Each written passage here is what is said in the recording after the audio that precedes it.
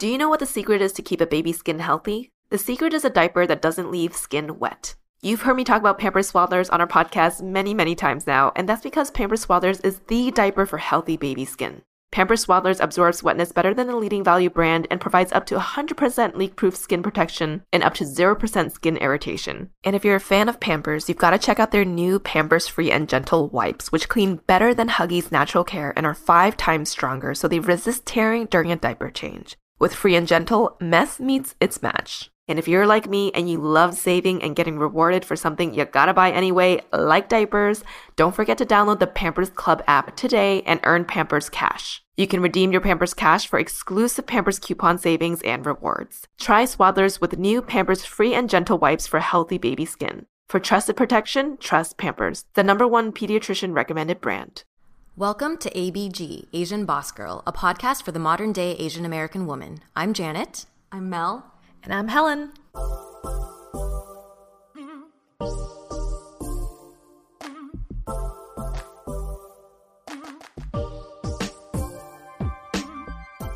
According to a Business Insider article, some people say that it takes just 3 seconds for us to make up our minds about whether we like someone or want to do business with them.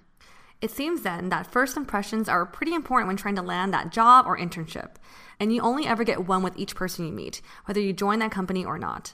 Beyond just making a first impression, interviewing can be a nerve-wracking experience, and it can differ a lot between different industries. Today, we're going to share some of our personal experiences with interviewing for jobs and internships. So I think we've talked about this briefly on the podcast, but let's give a refresher.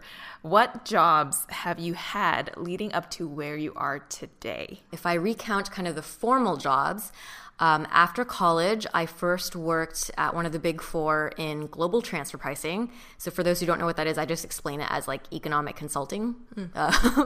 And then my second more formal industry job was working as a brand strategist in advertising, or sometimes they're called account planners in advertising.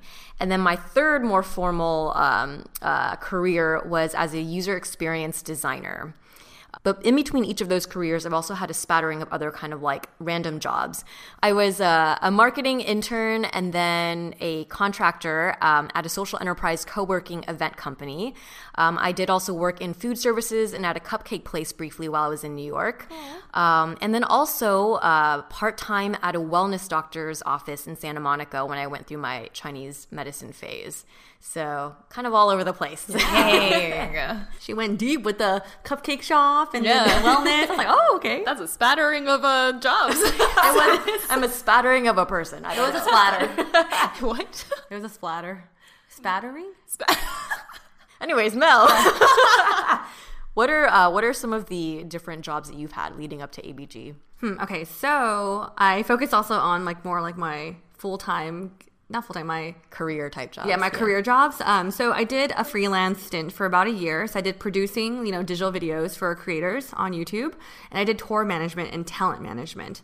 So I did that for about a year and wanted to realize, I need something more financially stable. And my first full-time job was when I was 26. I was a late bloomer. So those of you out there who are struggling to find a job, it's okay. Once you get the job, you're going to feel like you always had the job, to be honest. So my first full-time job was at a corporate fashion company doing production, and that was for around 1.5 years. And then I got promoted to their social media content producer, and I was there for another year. And I left that job for a digital media company called Jubilee Media, and I was their head of community, which I did like social media management and community management there. And then I went to ABG for a year. So it hasn't even been that long that I've actually worked. Best job ever, to be honest. But, looking back on my career, I realized I did stay heavily in the creative space. And my job has been feels like kind of more startup culture too. Besides the fashion company where I felt more, corporate. But it was fashion. It felt really fun and but definitely learned a lot throughout my experiences. That is my background of my career. How about you, Helen? Oh my gosh, so I went through such a rabbit hole last night looking at old emails from like 2010 to prep for this episode. And I stayed up till like 3 a.m. just looking through old emails. But it was actually really nice to reflect back on 2010 Helen. Okay, so I've had 5 jobs in total, not counting ABG. And that does include summer internships. So my first job was at an arcade called Dream Machine, and that was amazing. I think that was when I was 16, cleaning machines, playing arcade games, giving out way too much candy. In high school, I interned at State Street Corporation, which is a financial services company, and I was doing wire transfers, which I think is very different from what you did, Jay. What did you do again? Global transfer pricing. Actually, it might be no. So mine was super boring. I was basically cross-checking large dollar figures, making sure they matched, and then archiving them in physical folders. So that was what I think yours was much more interesting, for sure. End of freshman year of college, I worked at the Educational Development Center, which now that I'm older, I recognize is like a pretty awesome company. They're basically like pioneers in education. So they develop these large-scale education and reform trainings and curriculums that address like major social challenges. And I remember there were always these like scientists and researchers and creative artists just roaming around, ideating and having these super nerdy discussions, which is a really cool environment to work in. But my job was to be an event planner. And basically, I was the primary contact for their major annual conference in New York. So I was in charge of contacting 50 New York principals, school principals, 200 scientists and researchers. And as someone who was never trained on how to like speak on the phone in a professional manner, I hated, it was the scariest shit ever to be on the phone. I remember turning like bright red, speaking so quietly, trying to hide in my cubicle, knowing everyone could hear me. And I hated that so much. And the event, it went fine, but I just felt like such a fish out of water, doing actual work, And I hated that I was sinking into certain Asian stereotypes too. But I did get to work on my communication and interpersonal skills then, and it was a good learning experience. Sophomore year, I worked at ChoiceStream, which is a media company, and I was the receptionist, handled the telephone again, what the heck, transfer calls and all of that, and I was also in charge of ordering office snacks, which is pretty nice because a lot of people liked me. Oh, that's true. You hold the power of I held so much power in that office because they would come up to me and be like, hey, how's your day going? Hey, make sure you get the gummy bears or whatever. I got you, don't worry. Yeah. So that was a fun job. And I remember feeling more comfortable being in a work environment and talking on the phone this time around. So definitely assimilated more into corporate work culture at that time. Junior year, I was a double major in finance and marketing. And as a business major, I really felt the pressures of knowing that my junior internship was going to be the most influential, since that's the quote-unquote last internship before potentially landing a full-time job once I graduated, or at least that was the pressure that I felt within my school. So my junior year, I had a choice between a paid marketing job or an unpaid finance job, and it was a very tough decision because I was a poor college student. I was actually studying abroad and traveling on my own savings, and because I knew I wanted to lean into finance after college, I made the decision to decline a job that would have paid me a couple $1,000s in one summer compared to a job that would pay me nothing. So I ended up at Bulger Capital, which is a boutique iBanking firm. And I actually dug up the email where I accepted my offer. And I freaking said, studying abroad and traveling everywhere is not cheap. But after giving it much thought, I have decided to intern. And this is a quote. I have decided to intern with Bulger Capital this summer because I really do want the experience and I feel I would learn a lot here. Thanks for granting me this opportunity. Who would say, give all of that information in an acceptance letter, You're an honest person, honest and open. But it's so cringe when I was reading that. I was just like, why would you say that?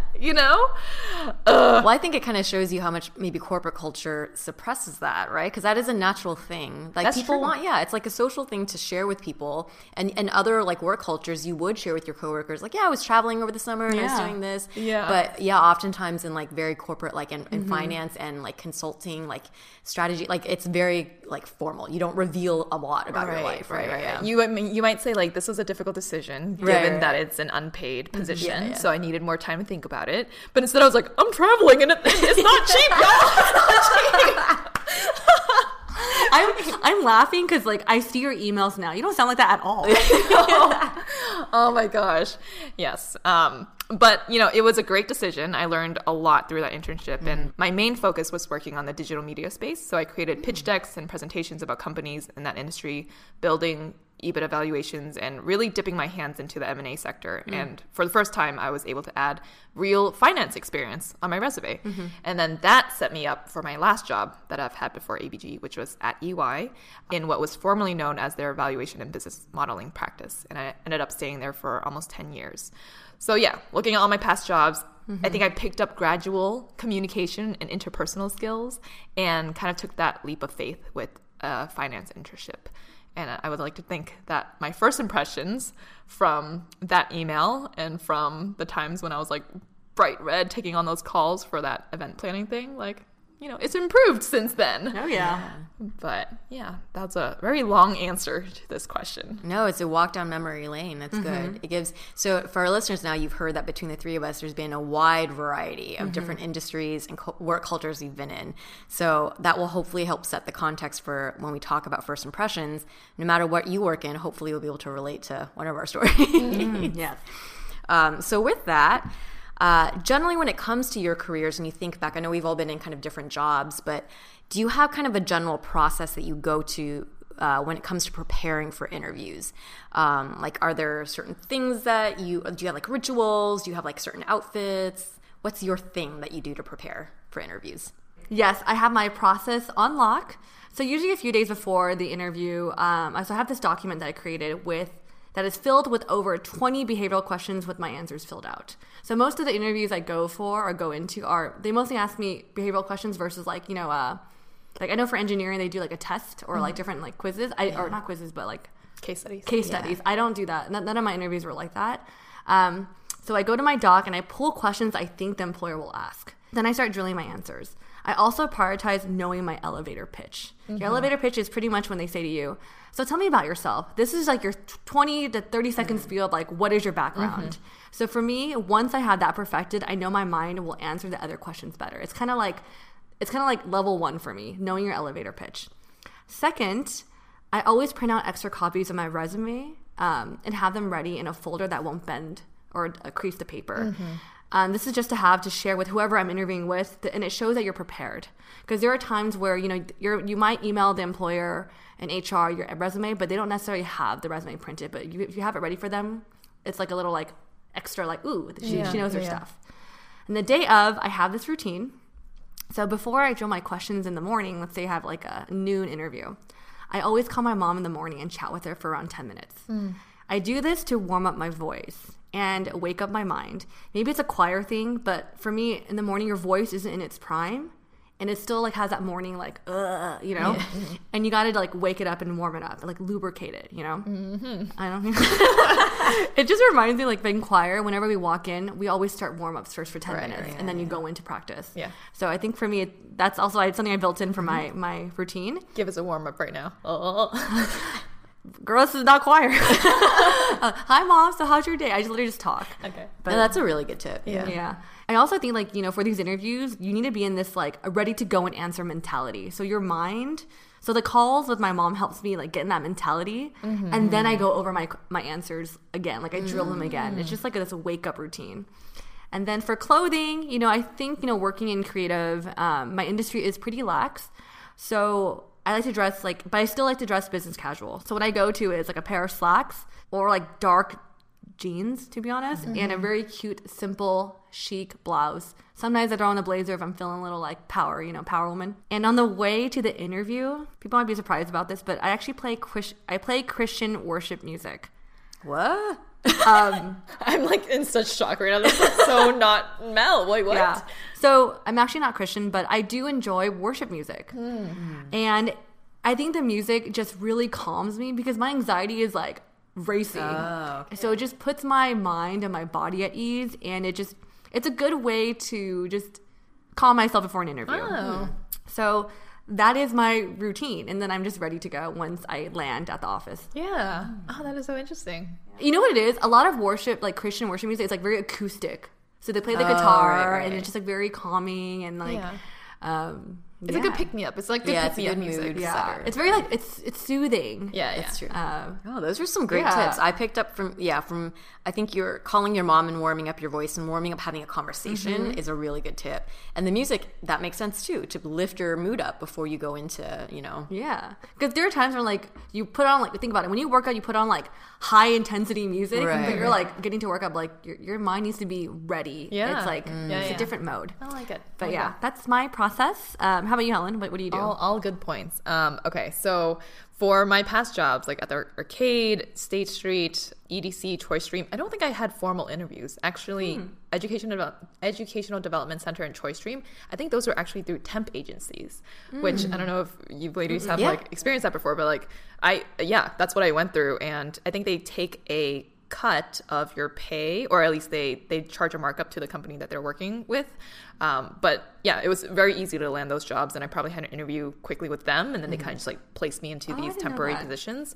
So then for my iBanking job, I had to go back and actually, because I was like, did I have an interview?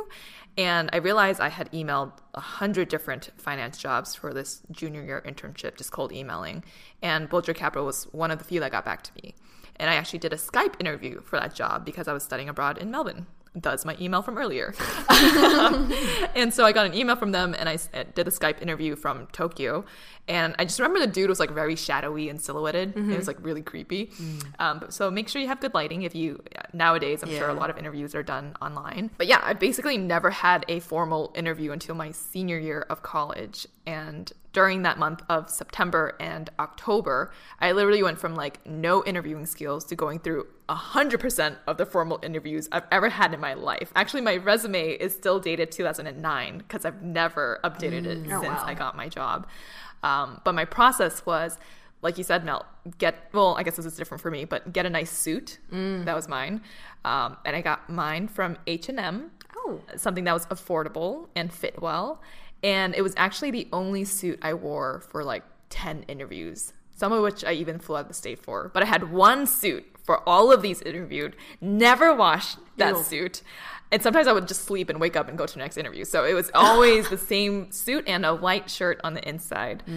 But other than my outfit, this should be pretty obvious, but I'm kind of surprised that not a lot of people do take this into consideration. Know what position you're interviewing for. Like sometimes a lot of people read the title and they'll briefly skim over the description and just be like, okay, I'm going to apply. But then they don't recognize what it is they're actually applying for. Because I totally went through that. Because I was just like, finance, go. But freshen up on your technical knowledge if you're applying for a position that has more technical skills that are required. Practice with sample case studies. I mentioned this before, I bought the Vault Guide to Finance, which is like a Spark Notes for finance, and was able to get through my technical interviews. Obviously, that's only at the college level. I probably can't do that now. But know what you are applying to, know what they do, and even maybe reach out to a staff or senior analyst on LinkedIn and just ask if you can grab coffee to learn about their day-to-day. There's no harm in doing that, and you can learn a lot about the job itself. Practice, like you said, Mel, practice your elevator pitch, your personal elevator pitch, and be prepared to speak about all the details on your resume and why you'd be a good fit working for that company's team. I remember on my resume, I had something that was kind of like I think I said something about like I knew how to do like Microsoft Access or something like that, and I used it once. And I think someone asked me about it, and I couldn't really explain it, and I just felt so dumb. But then after that moment, I knew, I was like, know every single detail on your resume. Make sure it is accurate, like super accurate. Because that's all they know about you. That's all they're going to, jump off of. So know your resume. No, but it's true because I think people are rushing to and it's when you're sending your resume, it's just digital. You don't have to be interacting with someone about it, right? So you just submit it and then you don't think that they might reference it again. But it's very true. That's like the only thing they really know about you when they meet you. Exactly. They're probably going to talk about, Take a huge breather. I had a pre-interview bathroom ritual, which I know we do for our ABG speaking events too when they were in person, where I just took a moment and breathe. And I thought to myself, everyone here in this interview room is just a bag of fluid. Like, I just need to impress this bag of fluid. They are human, just like me. And that helped me out a lot. Also, I wore a red underwear for luck, always. Oh. That is a must. So Helen tips, wear red underwear, know what's on your resume, and look at everyone as a bag of fluid. Yes. And get a good suit. And get a good suit. Get a good suit. Yes. Yes.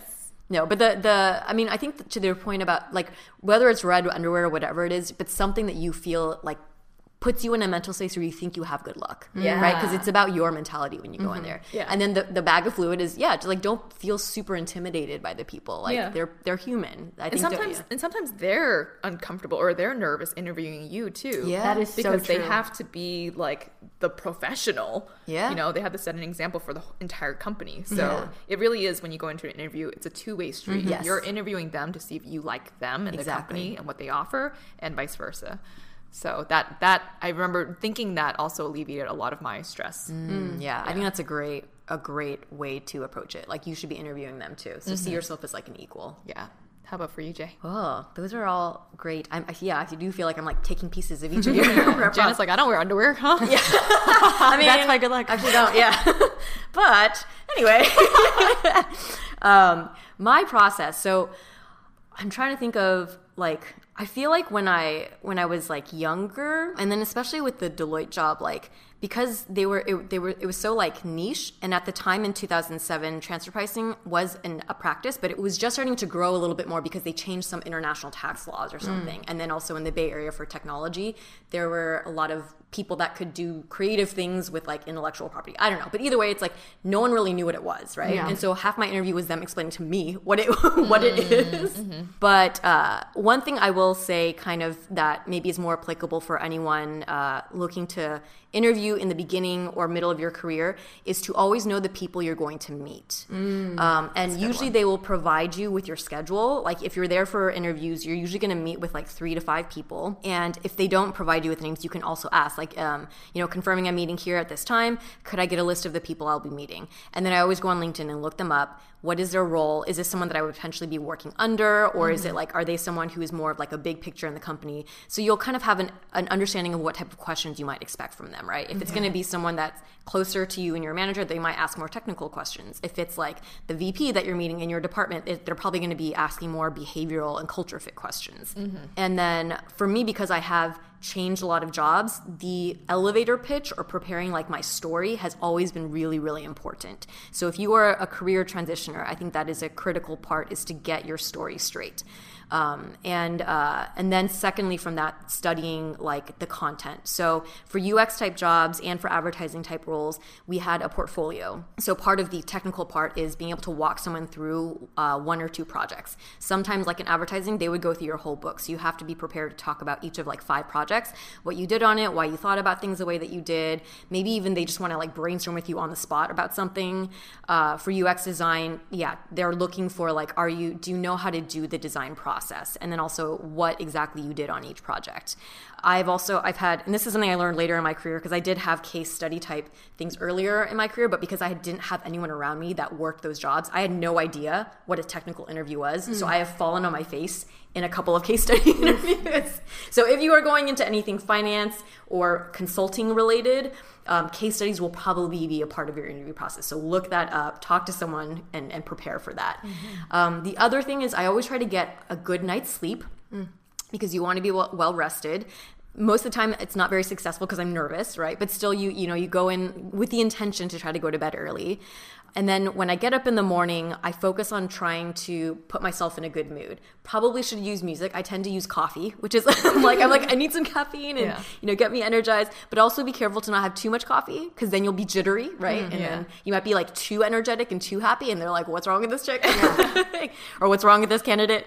And then in terms of outfits, I think similar to Mel, we've probably interviewed in more like similar like creative or like tech type spaces. So it's usually like casual, but like, so it's not quite formal business, and it's not quite super, super casual. Like you're not going in a hoodie, but it's somewhere in between. So you want to be almost like casual chic. Yep. So I usually will do, black pants or dark jeans.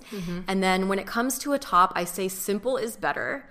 And I think I read some study where they said that people have a color association, so the brighter and lighter colors that you wear, people find you more trustworthy and like happy. And if you're wearing really dark colors, people tend to associate that with like less, maybe more intense and I'm not sure, like more serious or something. So I usually will try to go with like a white, like a brighter color. And then I almost always have some sort of, like a blazer is more professional and more structured. And then if not, like a cardigan or something. And then for shoes, I tend to go for like a simple black. I like boots over, say, like flats. I don't, just personally, I feel like a little bit of height and a little bit of like a more structured shoe makes me feel more put together.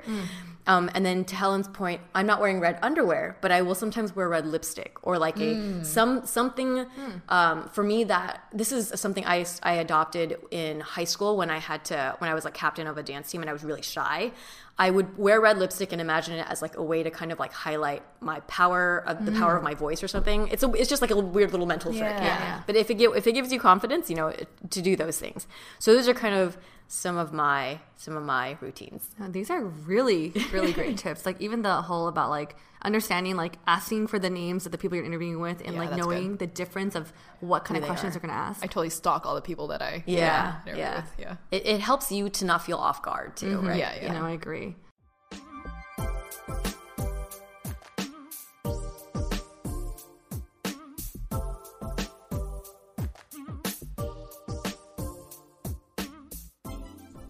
Honey. I love me some honey, especially drizzled over my Greek yogurts, which is why I love Honey, the free shopping tool that scours the internet for promo codes and applies the best one it can find to your cart so that I can get a discount on my honey with Honey. And not to confuse you all, but Honey is a browser extension and one that I've been using for a while now. It supports over 30,000 stores online. This is how it works. Imagine you're shopping on one of your favorite sites. When you check out, the Honey button drops down and all you have to do is click Apply Coupons. Wait a few seconds as Honey searches for coupons it can find for that site, and if Honey finds a working coupon, you'll watch the prices drop, which is what I saw with my purchase of Honey, the gooey kind, along with a discount on the rest of my food items in the cart. If you don't already have Honey, you could be straight up missing out on free savings. It's literally free and installs in a few seconds. And by getting it, you'll be doing yourself a solid and supporting this podcast. I'd never recommend something I don't use. Get Honey for free at joinhoney.com/ABG. That's joinhoney.com/ABG. Hi ABGs, we hope you are all taking care of yourselves, especially when it comes to female health. Modern Fertility is one of our partners, and they are an at-home fertility hormones test. Even if having kids and fertility is not on your mind, it's still important to understand your hormone health. They send you a test kit in the mail, you create an account online, take a simple finger prick to complete the sample, and then mail it in with a prepaid label that they give you. Tip, if you're scared of needles like Mel, get a friend for moral support. Helen and I talked her through it, told her to breathe in, prick, breathe out, and it was over. All three of us took this test and got our results online in 10 days. I got insight into my hormone levels like AMH and TSH, and details around my ovarian reserve, ovulation, and general wellness. So I learned things like whether I have more, normal, or fewer eggs than average for my age, and whether I may reach menopause earlier, normal, or later than the average age of 51. If you go to modernfertility.com/ABG, you can get $20 off your test. They also take HSA and FSA dollars. Right now, Modern Fertility is offering our listeners $20 off the test when you go to modernfertility.com/ABG. That means your test will cost $139 instead of the hundreds or thousands it could cost at a doctor's office. Get $20 off your fertility test when you go to modernfertility.com/ABG. modernfertility.com/ABG. Do you know what the secret is to keep a baby's skin healthy? The secret is a diaper that doesn't leave skin wet. You've heard me talk about Pampers Swaddlers on our podcast many, many times now, and that's because Pampers Swaddlers is the diaper for healthy baby skin. Pampers Swaddlers absorbs wetness better than the leading value brand and provides up to 100% leak-proof skin protection and up to 0% skin irritation. And if you're a fan of Pampers, you've got to check out their new Pampers Free and Gentle wipes, which clean better than Huggies Natural Care and are 5 times stronger, so they resist tearing during a diaper change. With Free and Gentle, mess meets its match. And if you're like me and you love saving and getting rewarded for something you gotta buy anyway, like diapers, don't forget to download the Pampers Club app today and earn Pampers Cash. You can redeem your Pampers Cash for exclusive Pampers coupon savings and rewards. Try Swaddlers with new Pampers Free and Gentle wipes for healthy baby skin. For trusted protection, trust Pampers, the #1 pediatrician recommended brand.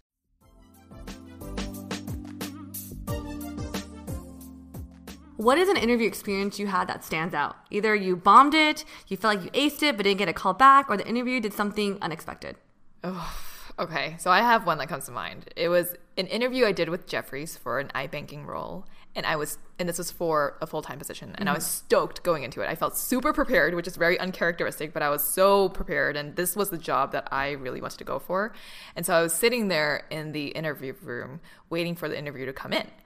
The door opens, and I see one of my sister's friends who graduated from Harvard. He walks in, and my eyes light up like, yo, this is going to be dope. This is going to be such a good interview. You know, I know you, you know me. But then I see an older looking dude follow him. Oh, shit. And I realize I'm going to interview with both of them.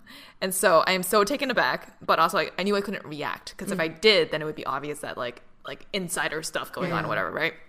So I get up and I shake both their hands and I pretend like I have no idea who this dude is. That's my sister's friend.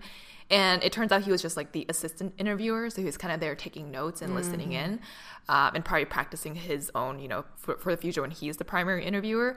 And it was just like so awkward, because here I was trying my best to give my elevator pitch and sell myself. And it's so awkward when it's like not really a friend in the room and hearing all of what you're saying. And he was like a partier too, so he totally saw me like downing $5 shots at Thirsty Thursday, you know, at Kel's, the bar in Austin.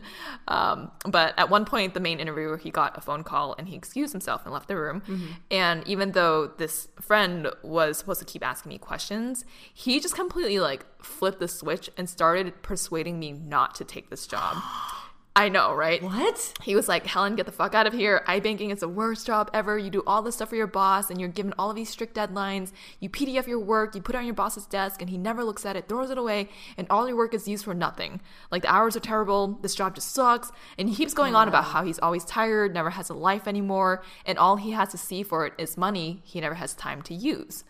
So I was just like shocked. Wow. I was already shocked. And then I was just like, my dreams are shattered. Yeah. And I think right there and then I gave up on the interview, like didn't care as much to please the primary interviewer when he came back in. And I decided then never to do iBanking. And that was like a very crazy interview experience. But I think that also changed the trajectory of, even though I went to finance, but it changed the trajectory of my life. So, Wow. yeah, I don't know if he knows that. Like, he knows that was obviously that had to have left a huge impact on me, because these interviews are hard to get to. Yeah. So, yeah. That's like a scene from a movie. Yeah. It's like you are coming in like, oh, awkward. And then you're like pitching yourself, and all of a sudden it's like, and boom, this job sucks. Like, get the F out. Yeah, he was 2 years in. And I think if you're 2 years, because usually, I guess back then, 10 years ago, people would say that iBanking job, you stay for like 2-3 years and then for sure you get burnt out. It's brutal. So he was probably in his like burnout phase. Yeah. Is he still in iBaking, you think? I don't know. I'm going to look him up right now. I mean, in some ways, I kind of see it as like he did you a favor too. I think so. Yeah. Yeah. But that is a lot to take in when you're like in a mind space, you're in go mode of interviewing, and then he shatters your dreams, and then you have to make a decision. Then, Right. Like, In that what am I moment. going to do going forward? Exactly. Oh my gosh. Wow. That's a memorable. My gosh. Yeah. Let me see. So he is a director of finance at somewhere in the Bay Area now. Okay. Sounds like he left. Interesting. Let me see how long he stayed at. Oh, he stayed at Jefferies for 2 years. So maybe Probably right after you walked out, he's like, I quit. maybe he had to like convince himself. too. Maybe that was. Maybe that's what it was. He was having a moment to himself, but you were just in the room, and he was like trying to save you and save himself. And That is so funny. Oh my gosh. oh wow. But yes, for anyone who is doing iBanking out there and you have the grit and the ability to get through it, props to you, because that stuff is hard. Yeah, That stuff is hard. I had a couple of like friends in the Bay Area who either were in iBanking or came from iBanking at the time, and I just heard miserable stories. So I was just like, that made me scared. I was like, why would anyone ever do that? But there was a glow to it when you were coming out of college in a certain period. It was like the desired job.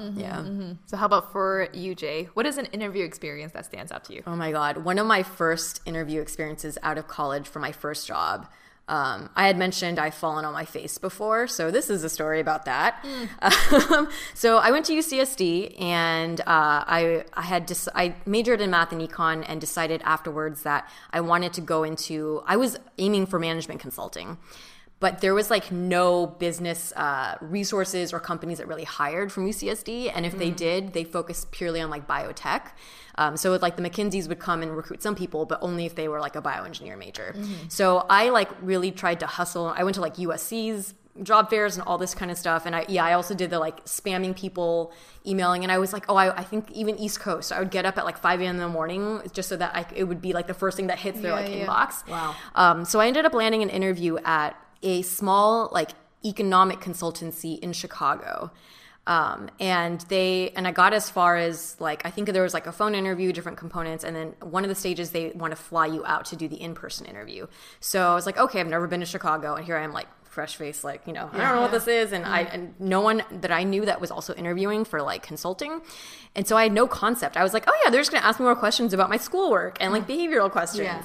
I get there and, within the first like 15 minutes after the intros, they're like, okay, now we're going to have you do a case study. And I was like, what the fuck is a case study? I didn't say that, but my inside, I was like, what is that? And so they give me a piece of paper and I'm like, oh my God, this is like a test. Like, I feel like I'm like in a final exam. It is, yeah. And they're like, okay, we're going to leave the room. We'll give you 20 minutes to work through. Here is, a piece of paper. And then you'll have the whiteboard when we come back in if you want to present your work, you know? Oh my God. And I still remember, I was like, oh my God. And they were pretty like quantitative too, because I think it was similar to like actuarial work or like, it's like, where you try to like place values. It's like very formula heavy, right? And like theory and concept heavy. And I just remember that was the longest fucking 20 minutes of my life because I had no idea how to solve the problem. And I was like, but I have to sit here for 20 minutes anticipating that I'm going to fall on my face when they come in. And I don't even remember if I wrote anything down, but I must have blubbered my way through, so I don't know. But it was a pretty like fell on my face. And I was just like, damn, I like flew all the way out to Chicago for this. And I knew within the first like 10, 15 minutes that it was all for nothing. But yeah, so that was kind of a very memorable one. I have another one that's like a more fun one though. Yeah. So a less serious, so I have kind of my career type of jobs, and then there are periods between careers where I would, like when I moved to New York and when I knew that it was like down cycle of hiring for certain things that are for like advertising, I was like, okay, I'm just going to get a job for like a couple of months. So I like applied everywhere and I went through temp agencies, and I actually got a callback for an assistant to the creative director at Vera Wang. And this is totally like, I'm not going in fashion, but at that point I was like, I'm out in New York. I'm not landing advertising jobs. What the fuck? Let's see what I might, what sticks if I put it out there. Yeah. And I remember like, cause I had like bootstrapped my way out there. I had like two luggages, trying to like save money. So I remember I was like, okay, this is fashion though. I need to look like the part. So I went and bought a pair of shoes that I like could not afford and that were so hard to walk in, which I didn't know. I'm like walking in the store, I'm like, these look great. And then you have to go on the subway and then you have to walk through the streets to the office. So by the time I got there, I was like, oh my God, I'm in so much pain. And this wasn't even, it was like a first round with their HR person. And it was a fine, experience or whatever. I don't think I got a call back, but I still remember walking out of that place like, oh, this was fun, but like my feet fucking hurt. And I'm like, I'm going to return these shoes right now. But yeah, that was like two very different type of experiences, but both very memorable for me. I totally see that in a movie too. I know. That sounds like a Devil Wears Prada scene. Yeah. But the first interview you were talking about, I was like, I would feel mortified. Yeah. Oh, that fear that just seems like, oh, shit. It's embarrassing and I've definitely felt that before too, where it's like you don't answer a question right. Yeah. But actually, I thought I like totally bombed this one interview. And afterwards, when I emailed them, I kind of like dug into what I learned. And when I emailed them, I said, okay, this is what I learned. I realized like this is my mistake. Yeah. And I got an offer from them, which I totally did not expect. So maybe that's something like a piece of advice for anyone who feels like they bombed an interview. Yeah. Follow up with like hey, that was a great learning experience. I didn't know the answer, but this is what I understand now. Yeah. To show that you're thinking about it and it like really like hurts you. That is really great advice because I think if it showcases to them that you do have the knowledge base, but maybe you just like freaked out. Yeah, good tip. What about you, Miss Mel? I have two also. So my first one was my first ever interview in college. And it totally stands out because I did not know how to prepare for an interview. Like no one taught me anything at this point. I was like, oh, cool. Like everyone's getting interviews and internships or a job. I should get that. So I just wasn't prepared. And it was for a campus tour guide. And I was like thinking like, oh, I'm pretty social. Like, okay, like I got a tour once here. I could do this. The way I prepared was by pretending to give a tour to my roommates. And the problem is I actually didn't know much about UCSD because I was a transfer student. So I literally was in my living room at my like dorm and I had like sit down like Tiff and Sally, my roommates. And I was like, okay, can I practice with you? They're like, yeah. So I was like, and over here on the right, I was like just making shit up as I go. Because I was like, maybe they're just like wanting to see how I like interact with people. So then the day in the interview, I show up in jeans, a button-down shirt, and like an infinity scarf, like thinking like it's like cute and casual. I don't know. Yeah. Well, everyone showed up in a suit. Wait, really? Yeah. Oh, that's for a campus tour guide. Yeah. Oh, wow. But I was like, what the hell? Huh. And then it was a panel interview too. So my first interview was so much pressure. There's 5 of us interviewing and 5 faculty members. I was like, hell no. I hate group Oh my interviews. gosh. Yeah. I was like, at first I was like, I'm fucked. I'm wearing the wrong thing. Yeah. And then the question I got thrown at me was, how would you describe the drinking policy to incoming students? Or something like along those like lines. a touchy subject. You yeah. don't. And I was like, Don't drink. and I didn't know the answer to this. Like, it wasn't like I read the policy. Yeah. I didn't know. Yeah. And so also keep in mind, like, we do have transfer housings on campus. So technically you can kind of drink on campus. People are over 21. Right. So I totally fumbled and said something like, yeah, you could drink at the transfer places. Just don't tell anyone. I don't know. Oh my god. I don't know. Something like just not appropriate and off. Yeah. And I just knew it was bad. I at that point I was like, I'm fucked. I'm not going to get this. Yeah. And I never got the interview. But I walked out being like, so embarrassed because like, you also saying this answer in front of everyone. Yeah. I actually had a very similar experience where I was an RA and they asked similar questions. It's like, what do you do? Yeah. And it was like situational too, so that we'll like play out the situations where we would walk into a dorm room, and there's like a person lying down on the ground, like face flat, and they're like, what would you do, Helen? And I was like, freak out. Oh my god, is she okay? You know, but you're supposed to like stay calm, you know, Yeah. like check to make sure they're breathing, and then Yeah. like call whatever. And I like, similar to you, it's just like say something like, what's your actual Right? reaction would be like freak out and Yeah. be like, oh my god, like hello, what do we do about this? But yeah, No, I feel it because I think also when you're younger and you're interviewing, you're thinking like, you think about speed to response, like speed of Yeah. response Yeah. versus like thinking of the right answer. So at that point I was like, oh yeah, you could drink all the transfer housing. Yeah. My second interview that stands out, it's really quick. It was actually on the way to SEDAF, one of my favorite internships. And my roommate Tiff was dropping me off at the time because I didn't have a car. And right before I was exiting the car to go into my interview, my eyelash falsely fell off. One of my eyelashes fell off. And like, you know, I do think you had to look the part. I want to like look, Yeah. makeup was done. Yeah. And so me and her were frantically trying to push whatever adhesive I had left on my eyelash into my eyeball. Oh no. And we just gave up because it just looked like a hanging spider on my eye. So at that point, I was like, F it. I just took my other eyelash and I ripped it off. I was like, Yeah. I'm going no falsies. And you guys know how much I love falsies. But Aw. I killed it and I got it. So There that was you my go. second story. Maybe you don't need the falsies. Maybe, Yeah. you know? It's Mel that makes the falsies. It's not the falsies that make Ooh, Mel. Yes. Put that on a shirt. Falsies don't make me, I make it.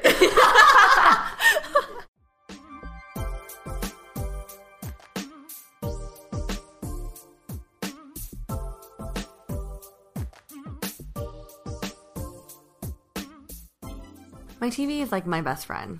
However, I feel like I watched everything already and I find myself just scrolling through the same movies or shows. I just miss the excitement of weekly releases and brand new binge fest. That's why I'm so excited for Acorn TV. Acorn TV is a streaming service that's rooted in British television. If you're a fan of thrillers, which I am, and not knowing what to expect, you're going to love Keeping Faith. Award-winning actress Eve Miles stars in this BBC thriller as Faith Howells, a lawyer with a happy marriage until her husband suddenly disappears. What I really enjoy about Keeping Faith is that it takes me on this roller coaster ride of whodunit, leaving me wanting more after each episode. With Acorn TV, you get thousands of hours of new enthralling content for a fraction of the cost, compared to most streaming services at just $5.99 a month. You can watch Acorn TV from your TV at home or through your laptop if you're on the go. It's so easy to pull up your favorite show. I was able to finish my other show, A Suitable Boy, due to this convenience. If you're ready for a streaming service that offers new stories, new characters, and breathtaking sceneries every week, do what I did and get Acorn TV. Try Acorn TV free for 30 days by going to acorn.tv and use promo code ABG. That's ACORN.TV, code ABG to get your first 30 days for free. Hi everyone, I wanted to take this time to introduce you to a legend and someone whom I've always gone to for the type of music that gives me a rich escape from reality. I'm talking about none other than Yo-Yo Ma, French-born American cellist known for his extraordinary technique and rich tones. Beginner's Mind is a one-of-a-kind, audio-only memoir from Grammy-winning cellist Yo-Yo Ma that merges the story of his life with musical interludes. Listen as the beloved artist reflects on his most formative life experiences to motivate others to pursue a life of creative purpose and embrace culture's role in imagining and building a better world. In celebration of this Audible original and its essential messages of self-discovery and shared humanity, Audible is proud to offer Yo-Yo Ma's Beginner's Mind absolutely free to everyone, beginning April 8th in the US. Customers don't need to start a trial or put credit card information down in order to listen. All you need to do is go to audible.com/beginnersmind to download and start listening. It's Janet here. When it comes to makeup, if I could only use one product for the rest of my life, it would be mascara. This past year, I've been switching over to vegan and cruelty-free makeup products, and one of the best high-performance, vegan, and 100% cruelty-free mascaras I've found is Thrive Causemetics Liquid Lash Extensions Mascara. It mimics the look of lash extensions with a firm hold tubing formula that slides off with warm water and a washcloth. I love that you can get a really dramatic look with this formula, but that it's made with clean, nourishing ingredients. They also have a Brilliant Eye Brightener, which is a cream-to-powder highlighter stick that brightens and opens eyes, among many other products. Not only are their products effective, beautiful, and cruelty-free, they also meet clean beauty standards by omitting toxic ingredients. Even more, the company has a bigger-than-beauty mission where for every product purchased, they donate to help women thrive. Women emerging from homelessness, surviving domestic abuse, fighting cancer, and more. Visit thrivecosmetics.com/ABG for 15% off your first order. This is an exclusive offer you can only get here. That's Thrive, CAUSE, medics.com/ABG for 15% off your first order. thrivecosmetics.com/ABG.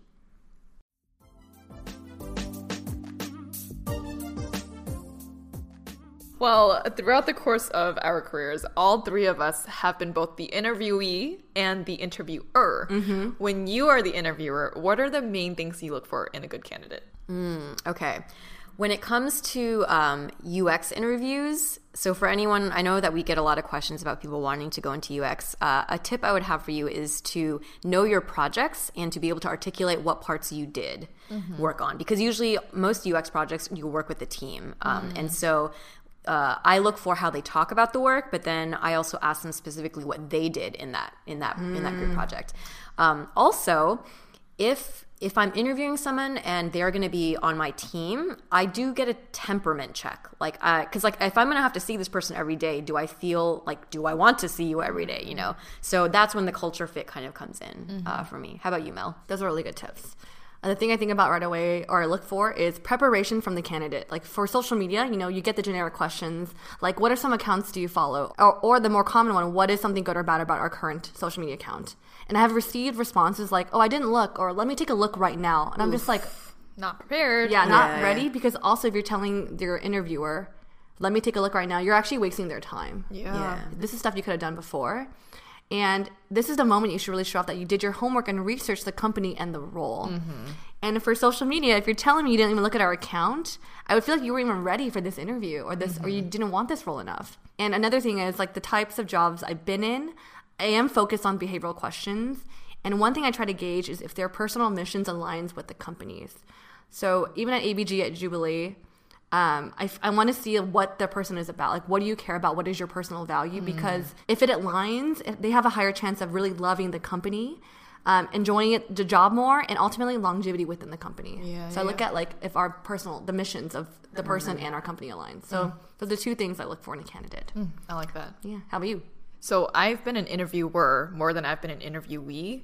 And I've done like the pre-nights where the company will set up a happy hour or dinner situation and you get to know the candidates before the actual Super Day interviews. And as much as people are like, those don't matter, like trust me, if you're listening out there, they do matter. If you get drunk at pre-night, which I've seen, or if you're extremely antisocial, which I've also seen, it will be brought up, especially if we are on the fence about you. That has been a deciding factor in many decision-making rooms, actually, the pre-interview night.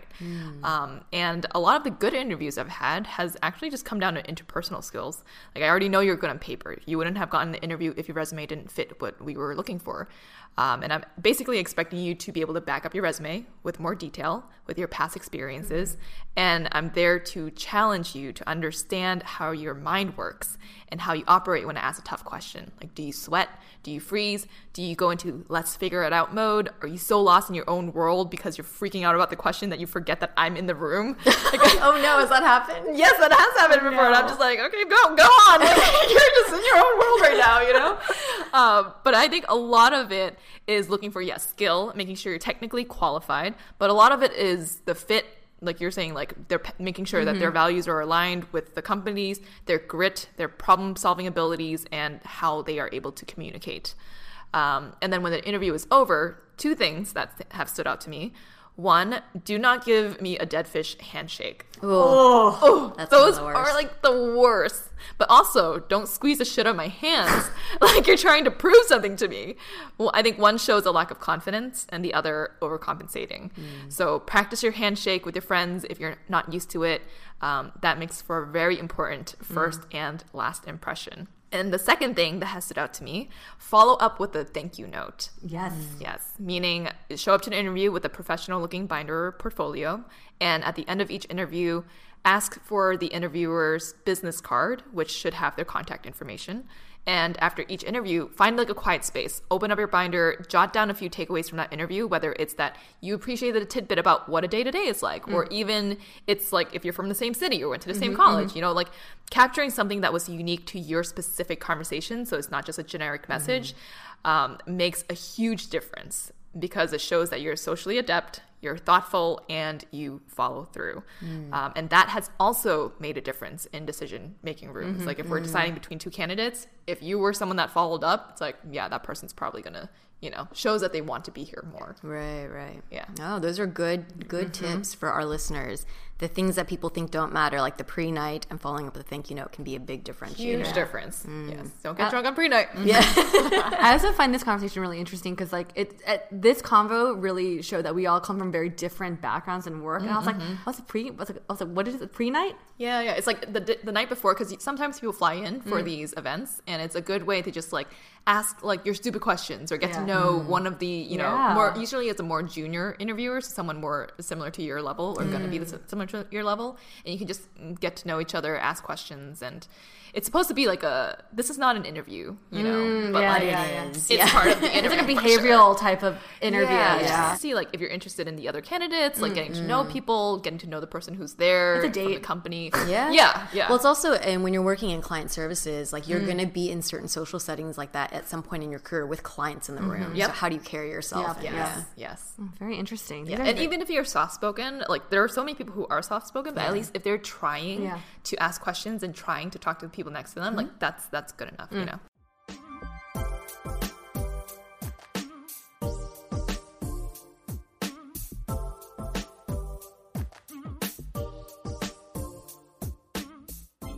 That wraps this episode. Thank you for joining us as we shared some of our stories about interviewing for the various jobs and internships we've had. We hope you found this helpful, and we'd love to hear about some of your experiences in the comments on this episode's Instagram post. If you don't already, please follow us on Spotify, subscribe to us on Apple Podcasts, leave us a rating and review, and share this episode with your friends. You can also support us through monthly donations at anchor.fm/AsianBossGirl/support or get some merch at asianbossgirl.myshopify.com.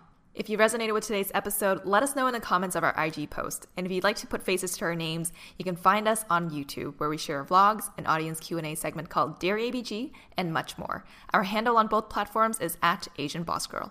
We do have a couple of shout outs for this episode. Happy birthday, Isabel. You're such an Asian boss girl. Proud of you for using your voice and standing up for the Asian community, from Melissa. To David and Bessie from Chelsea, congratulations on getting married. Honored to officially call Bessie my sister. And to Ching from Swang, told you the podcast is addictive. Good luck on your first CPA exam, Ching, from your favorite sister. If you'd like to send a shout out to a friend, check out our Linktree and our link in bio on our Instagram and click on shoutouts. And last but not least, thank you to our super talented editor, Michelle, for working all of her magic on our episodes, including this one. Catch you all on the next episode. Bye.